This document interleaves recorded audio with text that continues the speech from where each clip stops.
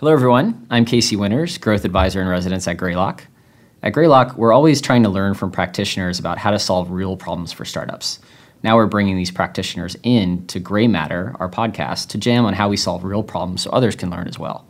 This week, I'm excited to welcome Brian Rothenberg. Brian, why don't you introduce yourself?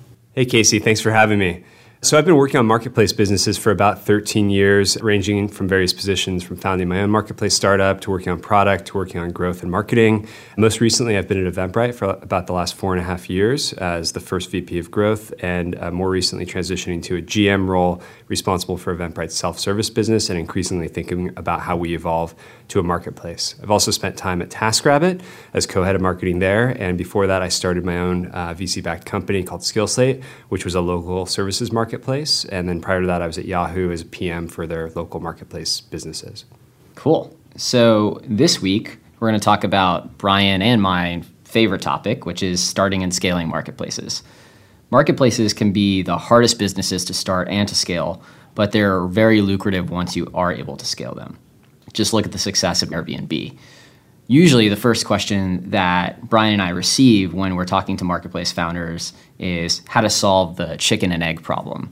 So Brian, why don't you define the chicken and egg problem for people that haven't spent as much time thinking about marketplaces and how you think about solving it?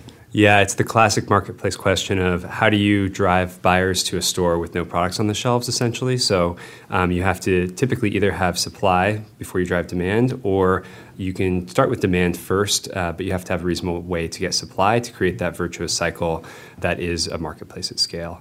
I always joke that marketplace businesses are a love-hate thing for me. They're so difficult to start, but once they get going, they're so powerful. It just sort of keeps me motivated to work on them, but it's really tough to get the flywheel going. So when you think about supply and demand, like the classic response people say, oh, you seed one side.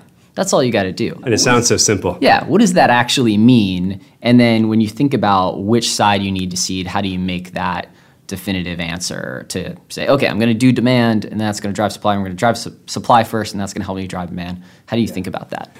So I think more of my experience has been on seeding the supply side of the marketplace. But again, it can be done both ways. At my own startup, SkillSlate, that I co-founded, we tried to hack the supply side. So we were trying to roll up the long tail of local service providers, more of your single mom and pop providers that weren't yet on Yelp, didn't have their own websites. And we created what we thought was a novel hack. We crawled the web, classifieds listings, people posting online advertising their services, and then we layered on top Amazon's Mechanical Turk and some of our own technology to help extract the data, build structured profiles for these service providers. And we effectively invited them to claim their listings that they didn't even create.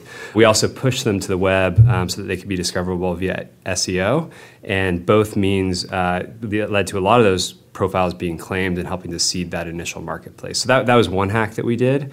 Another approach is something I call the Trojan horse approach, and it's not quite as malicious as that sounds, but it's really about creating a solution for the supply side, like a standalone product or service that meets their needs before you even have any demand. And so an example there, using Eventbrite. So Eventbrite started as a SaaS ticketing platform for event organizers, so it has utility even without any ticket buyers that the marketplace is driving for them. It's a tool to help them manage their business, help them manage ticket sales online. But as you roll up the market, as you get more and more of these event organizers onto that platform, you create the supply, the inventory of events for people to come discover things to do in their local area, and then you can start to layer on that demand side over time.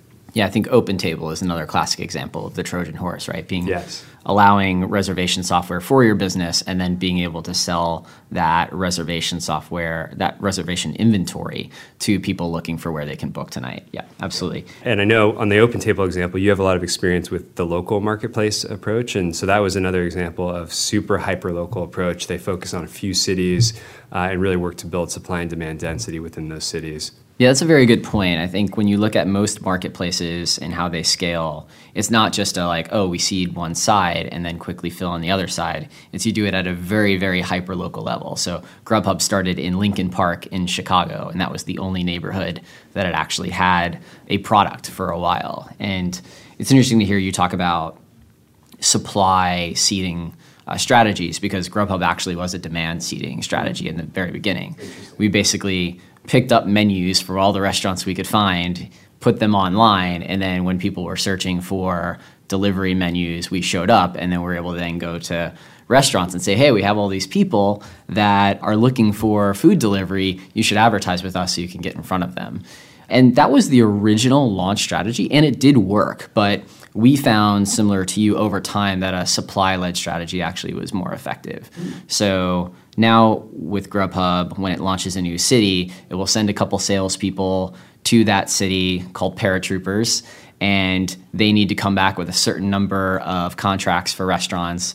We'll put those contracts up onto Grubhub, create those listings, make sure they accept online orders, advertise them on AdWords, create SEO pages for, Lincoln Park, Thai, or whatever restaurants you were able to sign up, and then start bringing in demand from having the menu data directly from the restaurant. And that allowed Grubhub to scale infinitely, but that first city was done with a demand-first approach, so it is interesting to see how Grubhub kind of worked from both sides. I think it worked a little bit better with a supply-side approach, but both can work. What led to that pivot of shifting from demand to supply? Was there an insight? So grabbing menus for every city across America was very difficult. And I think you quickly learn that certain restaurants are the ones that help really build an interesting product for the demand side for people that want to order food. Mm-hmm. So if you can learn from existing services like Yelp, which restaurants are actually important to get their menus up and to take online orders, you can cut out a lot of the work that used to be like a super manual. TaskRabbit didn't exist back then, so you had to find people that were like willing to go grab menus for you, or you had to do it yourself. So from a scalability perspective, once the sales process was refined in terms of like eliminating every barrier to someone signing up, like you only pay when you get orders, you can cancel at any time, it's a set fee, no hidden fees. Like as soon as we were able to get through all the barriers that a restaurant owner would have to say no, then it became much easier to do supply. But that learning process of how to do sales at the local level very effectively took a couple years to hone, in the home market before we were confident scaling it elsewhere. It's very related. Jason Finger, the founder of Seamless Web, was actually an investor in my startup SkillSlate, and so we learned a lot through him. And they had an interesting approach where they started with the demand side as well. They'd go to big investment banks, big law firms in New York City and say, we're creating this restaurant food delivery service. Are you interested, for your bankers that are working long hours, for lunchtime, et cetera? They'd sign big contracts with those firms. Then they would go to the local restaurants in the area in each key category that mattered, like Chinese restaurants, Thai restaurants, Italian, and they would say to those restaurants, we're only going to onboard 2 Chinese restaurants in the area, and we're going to your competitors next. So sort of they forced this competition dynamic, and were very successful in onboarding both sides, which got the flywheel going. Yeah, it's an amazing story. Seamless and Grubhub later became one company, but Seamless starting with the demand of not regular people ordering food, but specifically banks and law firms is an even more hyperlocal approach to building the demand side first. It's really interesting.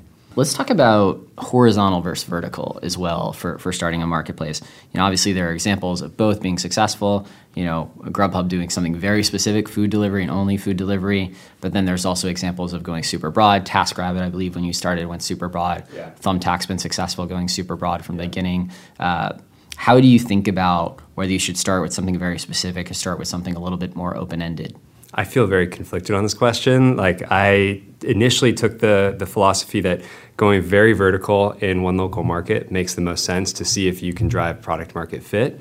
Over time, I've seen the opposite work really well too, like Thumbtack being the key example. Thumbtack and my company SkillSlate started at the exact same time. We focused on one metro area. We were cross categories, but it was very hyper local focused.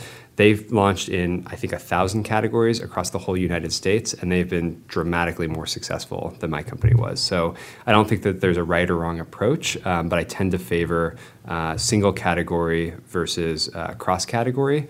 Part of the reason being, I think horizontal platforms, you can't be everything to everyone. And so you open yourself up to effectively being disrupted by vertical players over time. So horizontal platforms that reach some level of scale, unless you're eventually verticalizing, and I think that's a trend that I'm seeing. Yep. Like if you look at Thumbtack, if you start to request a dog walker on their site, they literally have a very tailored flow for picking the perfect dog walker. And so I think that's a very smart approach. Start horizontal, pick off and improve the user experiences for each vertical. So that's one interesting approach that I've seen. Yeah, I remember when TaskRabbit launched in Chicago, and I actually went with a coworker to their launch party.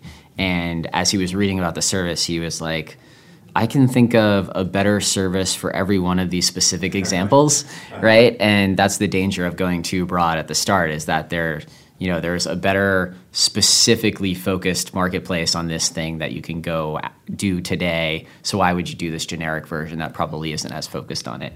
But yeah. I think Thumbtack had a more interesting way to scale supply very easily. Like, they didn't have to do direct sales like Grubhub, and that allowed them to say, like, okay, is there a first mover advantage to scaling this out as far as possible? And then, hey, if you can get all of the supply nationally, you should probably just go do it. But if you can't, you're going to spread yourself very thin trying to sign up, in Grubhub's case, restaurants in DC and LA and Chicago with a very small team. So I think that's another consideration that helped them. Yeah, at TaskRabbit, I completely agree. The paradox of choice. Consumers would come and they'd say, oh, this is a cool service. It's really interesting.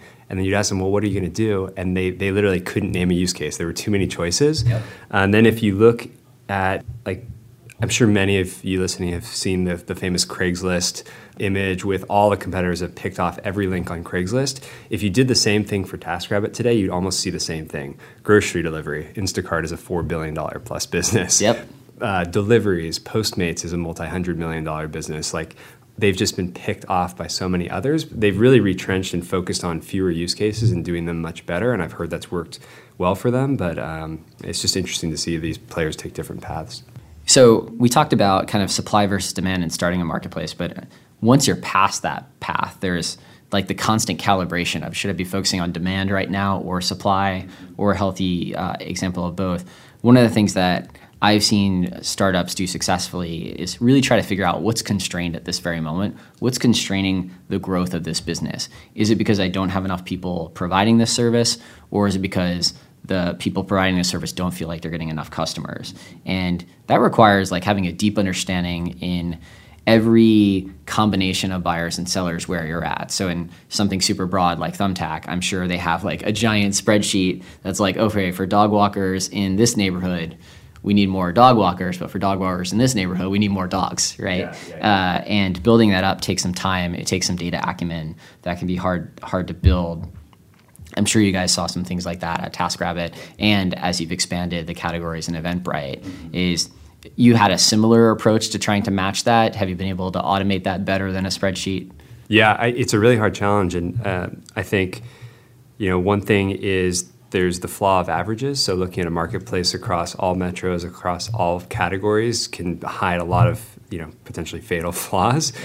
So I think, to your point, like the geography focus, seeing how is your supply and demand matching within a geo, within specific categories. I think figuring out which categories matter the most is really important, and making sure you have liquidity within those categories. It might be, for Eventbrite, music, food and drink, and food tasting events, I don't know, as examples, but making sure you have depth of inventory. There can be qualitative measures, like you might have, similar to Google search quality raters, you might have people who come and score, like you give them a task, find an event in food tasting that matches your needs. Can you find this or not? And so if you have qualitative measures, you can look at quantitative measures as well to see, is there supply and demand matching at a hyperlocal level, at a category level, and is it meeting user expectations? And then how do you scale that out more broadly? Yeah, that makes sense. Related to that, as you're scaling cities, and I think both of us are a fan of scaling locally, at first at least, there's also the concept of like how you staff for that, right? So when you're thinking about scaling, do you believe that you need to have like local people in every city that you're in? Do you feel like HQ can manage city growth without like full-time employees on the ground? And how have you thought about staffing that in the past? I've tried many different ways, and I can't say that I found the magic silver bullet. At TaskRabbit, we found it to be highly effective to send a small team, a couple of people, to each launch market, and they were tasked with understanding the market dynamics, how they're different from other markets, seeing the similarities between other successful local markets and other challenges. That may be, how geographically dense or spread out are the areas, what types of services are most in demand, and then they were tasked with building out that initial supply and training the initial supply on the service side. And then furthermore, the next step was typically to do local PR, which was in coordination with headquarters, layering on the demand side around, paid marketing, et cetera, and putting the two together. And the team was there for several months to get the supply and demand going and to get user feedback, to create a sense of community among the supply side, to help train them and onboard them. So I've seen that work reasonably well. At Eventbrite, we have tried distributed models where there are local city managers. We've since retrenched from that. So there's no perfect approach. That was a huge piece of Yelp's expansion strategy. So I've seen it work at other businesses. Do you have a perspective on that? Did Grubhub? So I think you brought up a really good point in figuring out centralized versus decentralized is how much training needs to happen, and does that need to happen every day, or is it just a period of time? So for Grubhub, I'd say we had a very similar model to which you described, which is, we sent those paratroopers to the market to build the initial base with restaurants, to learn about how the market worked and if it was similar or different to other things we'd seen. And then originally, those people were also tasked with hiring a local person that would stay there. And, they'd spend their first week, with the experienced salesperson, seeing how it worked. Over time, we found that we actually didn't need that local person and that we could do inside sales from HQ and be just as effective. And then those salespeople wouldn't over time be a victim of their own success. We'd be I've signed up 500 restaurants, which means I have a very small amount of leads to go after to continue to hit my goal. Then they could just easily move to another city, which is harder for someone that lives in Los Angeles to then go do the same approach in Phoenix. But compare that to Uber, which has to train drivers on how to accept rides, manage quality, and do that basically every day because they're always adding new drivers. I think that's a very different dynamic that probably requires at least some local people on the ground all the time. And I think that is how Uber has scaled, mostly with local teams. What you also mentioned that I thought was interesting is the tension that will bring up if you do keep local people. So originally those local people were in charge of supply and demand at the local level, which meant they sent the emails, they figured out the paid marketing budgets. Right. So they were these Swiss Army knives to do whatever they needed to get the liquidity. Mm-hmm. But as you scale, there are specialists that are going to be better at that, right? They're the person in Chicago that's doing emails and paid marketing and events and vetting new drivers is probably not going to be the best AdWords person you can find or the best email marketer you can find. So I know that they struggled once they got to scale trying to go back and centralize some of those functions so that they could get a higher ROI on those functions because it's an ops-led company and those people have all the power. So they probably could have thought more about how that thing would scale over time or set expectations with the local teams over here's the things you're going to own now, here are the things you're going to focus on in the future. Those were issues we didn't have at Grubhub because we never gave them those powers early on. Yeah. So it was basically talking about some of these tactics that both Grubhub and Uber used in the early days to drive supply and demand. Let's go a little bit more in depth on what tactics usually are the most successful at driving supply and demand. In your experience, what are the things that have really driven demand at the marketplaces you've worked at? What are the things that have really driven supply? Did that change over time? And were there any tricks there that you can share? Yeah. I think it's almost a little viewed as stale or doesn't work anymore, but search is incredibly powerful, both paid and organic. And I think one aspect of marketplaces, or some marketplaces at least, is typically there's some aspect of user-generated content seeding the supply side, which is very attractive for SEO. And then if there's an aspect of the supply promoting their own listings or their own events, that is a sort of page authority or domain authority hack, PageRank hack, to help create massive link authority that can help the overall site rank. And so an example there is Eventbrite event organizers create their listing page on Eventbrite. They typically have their own website. They link to that event page, creates a huge volume of inbound links, and then that content on the Eventbrite event page is typically largely unique. And so it's very discoverable. You can create structured directory pages at a local level, which tend to rank really well in search. So that's one approach that I've seen work really well. Are you seeing that working today? Absolutely. I think, yeah, you're right. Like search is seen kind of as old hat, but usually marketplaces are trying to organize existing demand. And where do you find existing demand? It's what people are searching for on Google, right? Tapping into other networks at huge scale. Yeah, so I think in general, growth strategy is tapping into huge networks. The two hugest ones are Facebook and Google, right? Yep. And Facebook is not as good at giving you free traffic as Google is. But you brought up perhaps an even more interesting point, which is getting supply on your side to help grow you as a marketplace. That's something that took us a long time to figure out at Grubhub. But once we did, we were able to tee up a bunch of strategies around that, create websites for restaurants that they could promote, because only 40% of restaurants had their own website, then help them get it in Google Local so they rank better for those terms. Like give them like flyers that they can hand out that send people to those websites because the order is going to be fulfilled by Grubhub. We're able to like go down the line once we had that insight and do so many more offline things as well as online things. And I think Yelp beat us to the punch with kind of people love us on Yelp and that being like this physical evidence that brought people from offline to online. And later Grubhub was able to tap into that, and restaurants loved it because we're, like you said, providing more infrastructure to help them scale their businesses kind of in the Trojan horse way. And I still see a lot of marketplaces miss that opportunity. And obviously something that you keyed on very early, but I think Grubhub, it was better late than never. But it's something that because it's offline, because you already are like, this person is like someone I'm trying to keep happy, why would I ask them to do work for me? It's like they're willing to do the work if they're going to get more business, which is kind of an intuitive finding when you think about it, but most founders don't start there. Yeah, I mean, we had TaskRabbits early on wear the bright green TaskRabbit shirts when they were out doing services, and that was a huge awareness driver. Offline has been huge for TaskRabbit. Another example and anecdote that I've heard is Instacart. They have started and stopped at various times having the bags that they give out, and I heard that you can't track easily what the impact is, but they saw their numbers decline when they stopped including the bags and the deliveries. So like there's all this stuff that we can't measure, but offline can be so powerful. Yeah, at Grubhub we had kind of the similar thought process of there's this journey to an order from a person starting on Google or opening the Grubhub app directly to placing an order to 30 to 45 minutes later, receiving an order.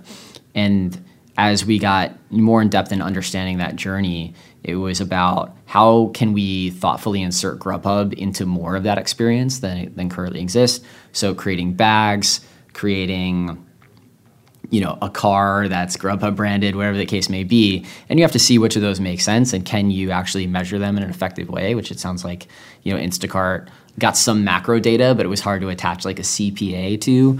It is really important because usually marketplaces are a new way of doing something. And in the case of Grubhub, it's not a new way of doing something that people are going to virally talk about. Like people at Grubhub were not like, yeah, you know what I did on Friday night? I stayed home and I ordered pizza. It was awesome. And it just makes you sound kind of like a loser. So ways that we could get people to talk about the brand or experience the other people experiencing the brand got more important over time. And then trying to figure out if you can measure that to see if the exact ROI was a challenge. But sometimes we could do it. Yeah, so I think that's right. Sometimes there just isn't that viral mechanic built in, but sometimes it is. Like for events with Eventbrite, for example, events are inherently viral. So for a long time, Facebook was the largest traffic driver for all of Eventbrite. And so over time, the company leaned into that, built a relationship with Facebook, has been an early API adopter to adopt features more quickly, et cetera. So again, seeing that spark what's natural in the context of the business and leaning in can be a great approach too. And I think you've also seen an event organizer bringing people to come to their event. A lot of those people end up creating their own events later, right? How did you track that? Were there ways to optimize that further? Because I think that's a lot of marketplaces see, supply can become demand and demand can become supply over time. Yeah, I think some of the most valuable marketplaces have that overlap of supply and demand, and it can be a huge lever. Other companies like GoFundMe have that dynamic. Other examples are I'm blanking on right now, but for Eventbrite, I think SurveyMonkey is one. Absolutely, that's another great example. But we saw it in the data; it was just happening, and so we surveyed customers to understand how they came to realize that if they first bought a ticket, that they could also use Eventbrite to organize events.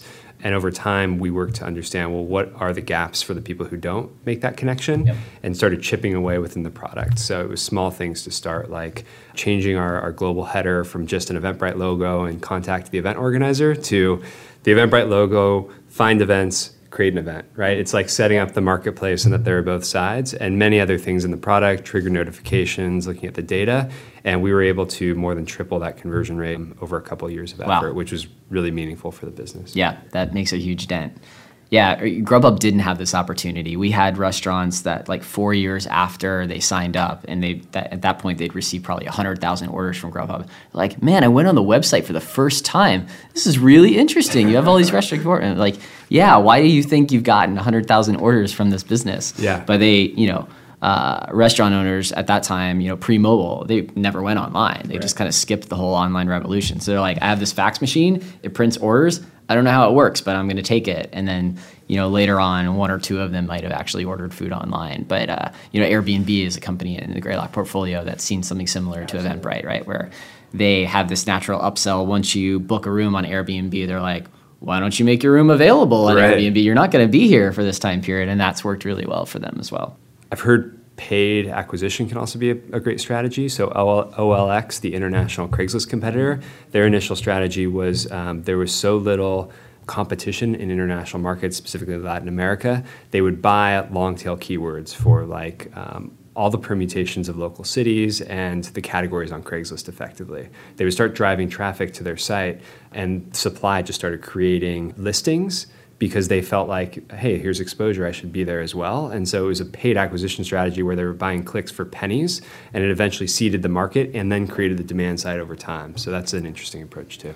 Yeah, and they've obviously been very successful and replicated that in lots of other areas. I think for Grubhub, I think you're always trying to say, are there opportunities in paid where you value the inventory a lot more than the place that's selling the inventory values it. And in our case, transit advertising was a really good method for this because we started buying it in 2008 during the recession. All the national players were pulling their advertising budgets, and you could get nickel CPMs on Chicago Transit.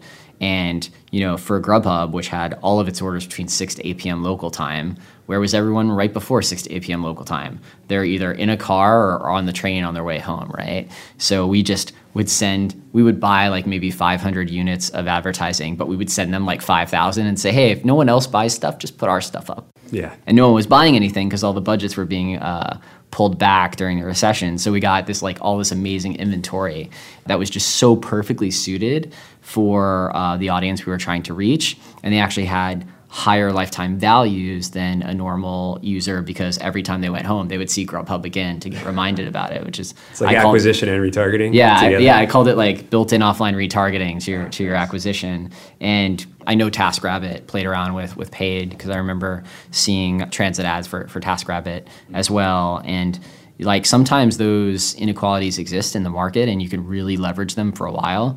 We felt like it was years before the secret got out that transit was a really cheap way to reach people. And then the prices started going up. Of course, we did AdWords and Facebook ads as well, and those meaningfully contributed. But a lot of that depends on what your lifetime values look like and what type of CPAs you can really drive. Another big problem we had, I wonder if you encountered this problem, is so you have two sides of the market, and you have an understanding of the lifetime value, in Grubhub's case, of a restaurant and of a diner. Yeah. But if you spend up to your lifetime value to acquire them, you spend double what you'll make because you're only making money once from the collaboration of two sides. How do you think about solving that problem in terms of benchmarking the CPAs you try to hit? To be totally honest, we haven't solved it yet. We spend more from a paid perspective on the supply side, and we're just starting to scale up paid on the demand side. We're trying to think about it in terms of, can we measure incrementality on the demand side, and then only pay up to what we can deem to be incremental and have that be how we think about our unit economics. Have you found any ways to solve for that? Well, as we encountered the problem at Grubhub, I did some research on like how other people looked at it. And I found a few approaches, and I can't really say which one is best, but it's just how companies solved it. So some companies like Yelp, they only pay to acquire one side. Yeah. So they're like, we have a strategy that's going to get one side of the market completely for free. In this case, Yelp SEO with demand, right? And in other examples, people will pay for both sides of the market, but they'll have a long lifetime and a very short payback period to make sure that there's a lot of slack in the system. So, and this is kind of what ended up happening with Grubhub, where we'd have, a commission for direct sales on a restaurant that we'd make our money back on in a few months. And then we had a 4-month payback period on demand, and the average restaurant and diner would stay with us for like 4+ years. Yeah. So we're like, okay, we have enough slack to feel like there's profits there, and now it's proven that there are a lot of profits there. Now it's a public company. The third way I've seen it handled is if you feel like there is a batch of users, and this is usually a supply side strategy. If you feel like there's just a group that you have to get and it makes the demand side work, you almost think of it as a sunk cost. Yeah. So you're like, we'll pay whatever we need to do to get the airlines. And then if we get the airlines, we're golden, because then we can drive all the demand and make profits there. And usually that's a venture-backed startup that's like, I'll burn the capital to do the sunk cost to get the supply side. And then there's plenty of profits later on. Yeah. And obviously that's probably the least attractive of the three, but not necessarily a horrible strategy. Yeah, didn't Simon Rothman talk about why Uber won and the approach around like using capital as a way to brute force your way into network effects at a local level? Yep. And the end state is so valuable that even if you burned a ton of cash on the way there, it's worth it. I think that's maybe what you're saying. Yeah, I can't think of anyone that's burned more capital than Uber. If valuations are a construct of how valuable they are the most valuable marketplace startup of all times, right? So maybe evidence that that's a good strategy, right? But if there's a certain game theoretical aspect to that, right? Which is if they had realized that a little bit later, like for example in China, by the time that they were doing it, Didi was already doing that same strategy. So then it creates like a more of a zero-sum game where no one wins. Yeah. But if you can realize that insight earlier, which I think Uber did in the Americas and Europe, then you can get so far ahead with excess capital that it's hard for someone like a Lyft to maintain a really serious competition with them. Very good point. Have you seen many aspects where you think you're advertising to, say, the demand side of the marketplace, but you're actually pulling in the supply side as well? It's almost like Halo on both sides. So at Grubhub, transit advertising certainly was that, because a lot of times the issue that a restaurant would have is that they had never heard of us. So if you started, buying outdoor ads on the bus or on the trains, restaurant owners would see them, and then that would make them trust you more, which would be more likely that they would sign up with you. It also helped with restaurant retention, because it's like, oh, they're doing stuff to help drive demand. I might not be seeing that in the orders yet, but now I know that the salesperson wasn't lying to me that they say they do a lot of marketing to help drive us orders, right? Yeah. So in that part, it helped. We never got really good at tracking that effect. And I always, if I had a salesperson come to me and say like, hey, I can't make enough sales because no one's heard of us, I always said, oh, well, that's just a bad salesperson, because I see this salesperson over here that like people also don't know about us there, and he came back with 30 restaurants. So we never said that we had to have that to drive sales, but we certainly saw qualitatively that it helped restaurants stick with us when we weren't necessarily driving the demand that we should, and we felt like it helped unlock the conversion rate of a normal sales call a little bit higher too. Yeah, I've heard some startups do, say, out-of-home TV in a local market, thinking that they're advertising to the demand side, and then both sides sort of lift it simultaneously. We've seen anecdotes at Eventbrite or evidence as well for our pages that rank highly in Google for San Francisco events. Those pages actually acquire the supply side too. Right. The supply side sees where the demand side is coming from, and they want to be there as well. Yeah, I think a smart supplier will be like, well, what would someone that's looking for my services do, and then see who shows up, right? So it makes sense. Cool. When you think about marketplaces, and like we just talked a little bit about Uber, you typically think of, oh, they're winner take all or winner take most, or that's what the venture capitalists say. Yeah. What plays into who wins in marketplaces usually in your view? And do you agree that they're usually winner take all or winner take most, or do you think there's room for lots of players? So I think they tend to be winner take most at the very least, if not winner take all. And I think the driver of that is most marketplaces have cross-site network effects, whereby if all of the demand is there, all of the supply wants to be there. And if all the supply is there, all the demand wants to be there. So it creates this mechanism where both sides tend to grow, which has benefits around it can lower your customer acquisition costs and increase the amount of revenue you can make per user. It increases retention, to your point before. And when those dynamics kick in, there's typically only room for one, maybe two players in a given market. It tends to be too hard to catch up. And so, I think the first person to liquidity, and liquidity ultimately drives those network effects, is the winner, not necessarily the first one to the market. Yeah, I agree. I think it's first to scale in a market, not first to market. Yeah. And the important word there is also market, right? And we've defined markets as local, right? So which is why, even though Uber globally is a very strong number one in certain locales, they are getting beat very thoroughly. In China, they had the exit. In other places like Brazil, they are definitely like number 2 to 99 taxis and whatnot. So absolutely. There's a battleground in every locale, but then there's usually one major winner in every locale. I agree with that. That's part of my love-hate thing with marketplaces. They're so hard to get going, and then if you have to scale them to each new market and it's the same amount of work, it's really tough without a playbook at least. So it can be painful. Speaking of like a playbook, one of the things that investors like about marketplaces is that so much gets solved by the people on either side of the marketplace. That it's like, oh, these are very like CapEx low. You don't have to do a whole lot of things. Once you get the liquidity, everything just kind of solves itself and it's very profitable.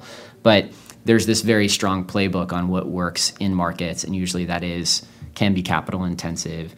What do you think marketplaces should be exceptional at, should own? What do you think they should push to either side of the market in terms of building that playbook that is defensible? I think obviously product is core, right? Building the core product that both sides love and find value in, and getting to product market fit is key. Customer service is important. So how do you arbitrate when there are disputes between the two sides? Yep. And to that point, setting clear trust and safety guidelines for marketplace. I think ultimately people just want a well-lit path and understand how to play within the market. Who's responsible for what? What are certain refund policies? What happens when things go south? Is it all on me as the demand side, all on the supplier, or some combination of the two, or responsible for the marketplace? I think marketing and sales are obviously key. How do you build the supply and the demand on one or both sides? And then quality of supply matters a ton. Like, you don't want just all of the supply. Right. People don't want to browse through 1,000 crappy listings to find the one good one. You want to have curated sometimes, or at least great algorithms to surface what people want. And I think that's on the responsibility of the marketplace. Yeah, and I think that's a painful lesson for marketplaces to learn, that actually a key thing you want to do over time is kick out supply that doesn't meet a quality bar. And it was a while before Grubhub we realized that we had to fire restaurants that just weren't meeting a service level. And I agree with you said about like customer service. One of the things that we realized early on at Grubhub was if something goes wrong, they don't blame the restaurant as the demand side. They blame us, right? Which means you might as well take ownership of the experience, because they're going to blame you when anything happens. And that meant building a much bigger customer service team than we anticipated, giving refunds ourselves, even if it was because the food was bad or the food came late, and that was because of the restaurant and not us. And I think that created a lot of trust on the demand side to continue working with Grubhub even when something went south. And I think there's been a lot of research that proves if someone has a negative experience and you go above and beyond to make up for it, they're actually more loyal than if they didn't have one.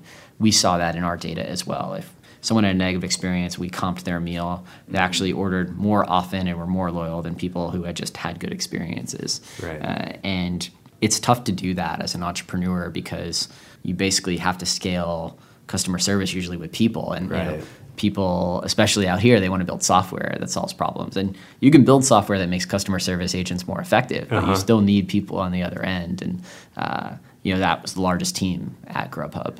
I think we also have a tendency in the Valley to get myopically focused on the product, and that is our product, but it's much more than that. These offline activities that happen, like the service is the end-to-end customer experience. It is how good are the TaskRabbits, for instance? Are they qualified? Do they have the right skill sets, et cetera? Are they cordial when they greet you?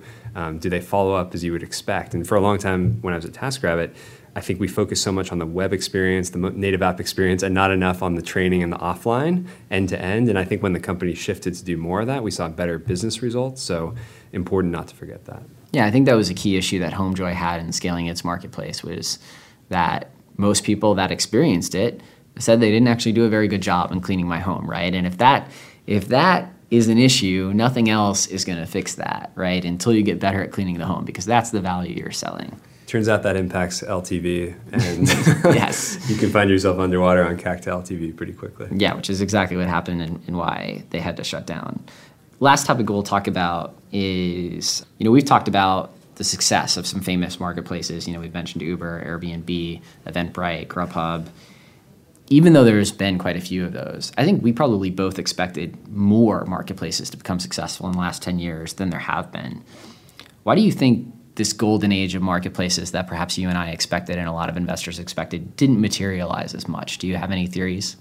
I think the on-demand economy is part of that. I think that these more fully managed services popped up that would have, I think, historically been more or less managed marketplaces. Examples being, well, just look at TaskRabbit's pivot. It was very much at first a bidded marketplace whereby it was just people posting a job and TaskRabbit's deciding to bid. And over time, it shifted to this managed approach where you have somebody at your house in 45 minutes if you want. And I think that is part of it. So it's not necessarily that services didn't pop up to service a vertical or a need. It's just how it was built out and less of a marketplace model.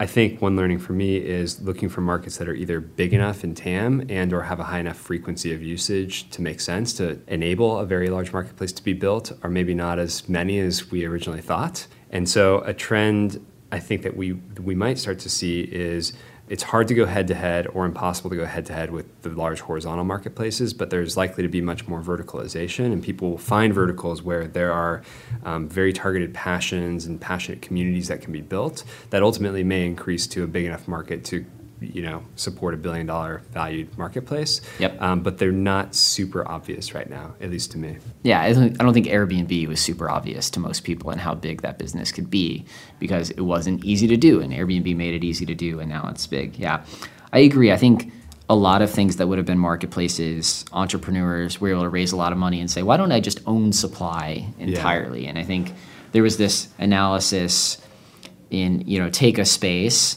Should I just connect buyers and sellers? Should I own the delivery of the supply? Mm-hmm. In which case, in my experience with food, you have DoorDash and Postmates come out and they're like, well, we'll actually bring the food to the people. You don't need to have your own courier, which expands the market. And then some companies just saying let's just vertically integrate supply and we'll make the food ourselves. That's right. A lot of these companies grew really fast and raised a lot of money.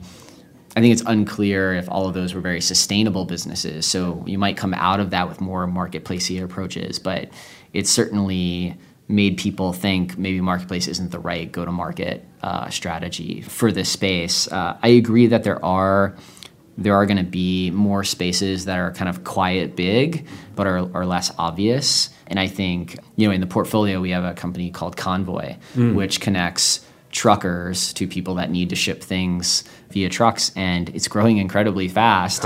Super boring market, but I think it's measured in $1 trillion TAM, right? It's just no entrepreneur out here is thinking about truck drivers, right? Yeah. But it's a company in Seattle, and they're doing really well. Self-storage is a space that's heated up over the last couple of years with Clutter, MakeSpace, Trove.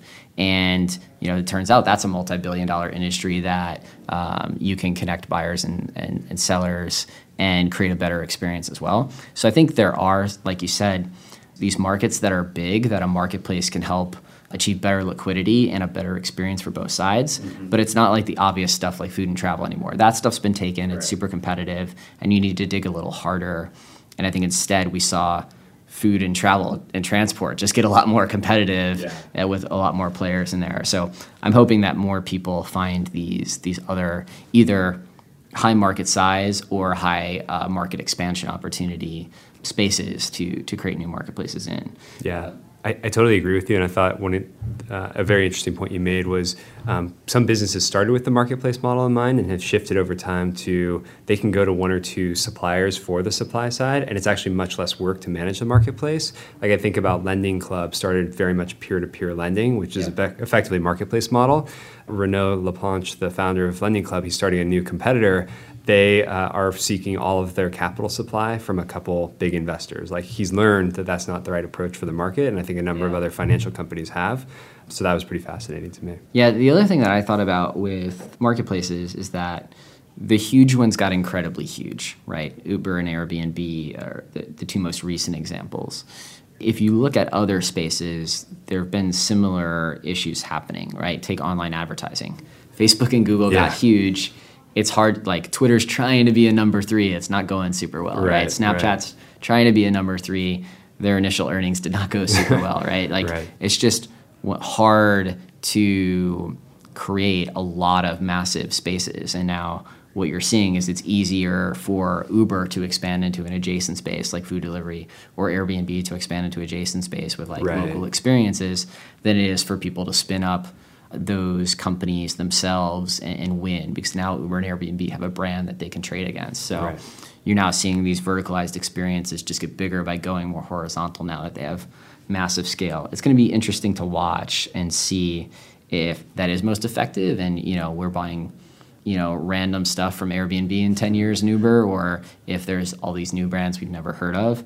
But I think online advertising tells a tale that it could become increasingly like just a couple massive players. Yeah. And there's going to be some smaller opportunities around that. Like I'm hoping Pinterest does really well as an online advertising Crossing platform. my fingers for you. Right. But maybe harder to break out into a household name. Yeah. On that topic of niche markets, I've heard the argument made that traditional market sizing may not apply as much to marketplaces if they are in fact winner take all, because the person or the company that does become a winner, the value of that enterprise may be much higher than if you're the second or third or fourth player in a much bigger market. And or the point about expanding tangentially, there may be a bigger market than initially it looks on the outset. So I think that was an interesting perspective that I've read as well. Yeah, and I think something you talked about was, I think there was an original thesis posted online, I can't remember who posted it, around, well, if you want to do social networking, you need to be a niche social network, right? And potentially that being a path forward for marketplaces as well. Like find something perhaps super small at the beginning, but just own it and then see how big you can make it. I don't know if you have any other thoughts on that. Yeah, it was MG Siegler, who's a former TechCrunch writer. He's a partner at Google Ventures. He wrote last month about niche networks, and he was referring to social networks and basically arguing, hey, if you're trying to build the next great social network, we only have so much time in our lives, and there's only so much room on our home screen on our iPhones, so it's not going to happen. Like you're not going to build the next Snapchat, Twitter, et cetera. And I thought that completely applied to marketplaces. Like you're not going to probably take down eBay, Amazon, Craigslist, although there are some exceptions there that I'm starting to see, so I might eat my words later. But again, finding these niche targeted passions either in a social networking context and or for marketplace, I think could apply. Let's talk about Craigslist for a minute, because that's one of the historical big winners in marketplaces. I think we've started to see chinks in their armor finally, after it's probably been predicted that they would fall for like 10 years, but it's now seems to be starting to happen. There are certain things that have been carved off, and then attacking them more head on in some of their key areas or services like OfferUp and LetGo. Yeah. What do you think has created that opportunity? What lessons are there for future entrepreneurs around how to tackle an incumbent? If you'd asked me 5 years ago, can anyone take down Craigslist, I would have said, I really don't think so. But I think there's so much evidence with OfferUp, $1.2 billion valuation. I just assume something's working. Right. My hypothesis, and I have no information to support this other than my own observations, but I think the platform shift to mobile, Craigslist eventually, the experience is so bad they don't have a native app. I think maybe a poor enough user experience can wear down consumers over time. And if a solution that comes up that is mobile first or native to the next platform that's emerging, maybe that's enough to take down an incumbent. But I don't know. I think we'll see. Yeah, I think platform shift is a really interesting thesis for, can incumbents succeed? I think the Facebook bear thesis when they went public was like, oh, mobile is going to crush them. And then it turns out they're an amazing business on mobile. Yeah. But I think for something like Craigslist, which has been a much slower mover, it's created a window for services like OfferUp to compete. I use OfferUp, and I don't think it's particularly that much better than Craigslist, but I think it's enough. It's actually mobile first, which is where the users are, that it's allowed them to grow. And I think Letgo was founded by OLX founders, right? They apply that similar model, and that's worked internationally for them as well. And so being really smart about building supply and demand, being really smart about platform shifts, and then maybe getting some luck if the incumbent is asleep at that wheel might be the way to move forward. So look for things like that, I guess, could be a learning for entrepreneurs. Agreed. All right, well, that's all the time we had for today. I want to thank Brian for coming in. I think we learned a ton of interesting things. And thanks for listening, everyone. Thanks so much, Casey.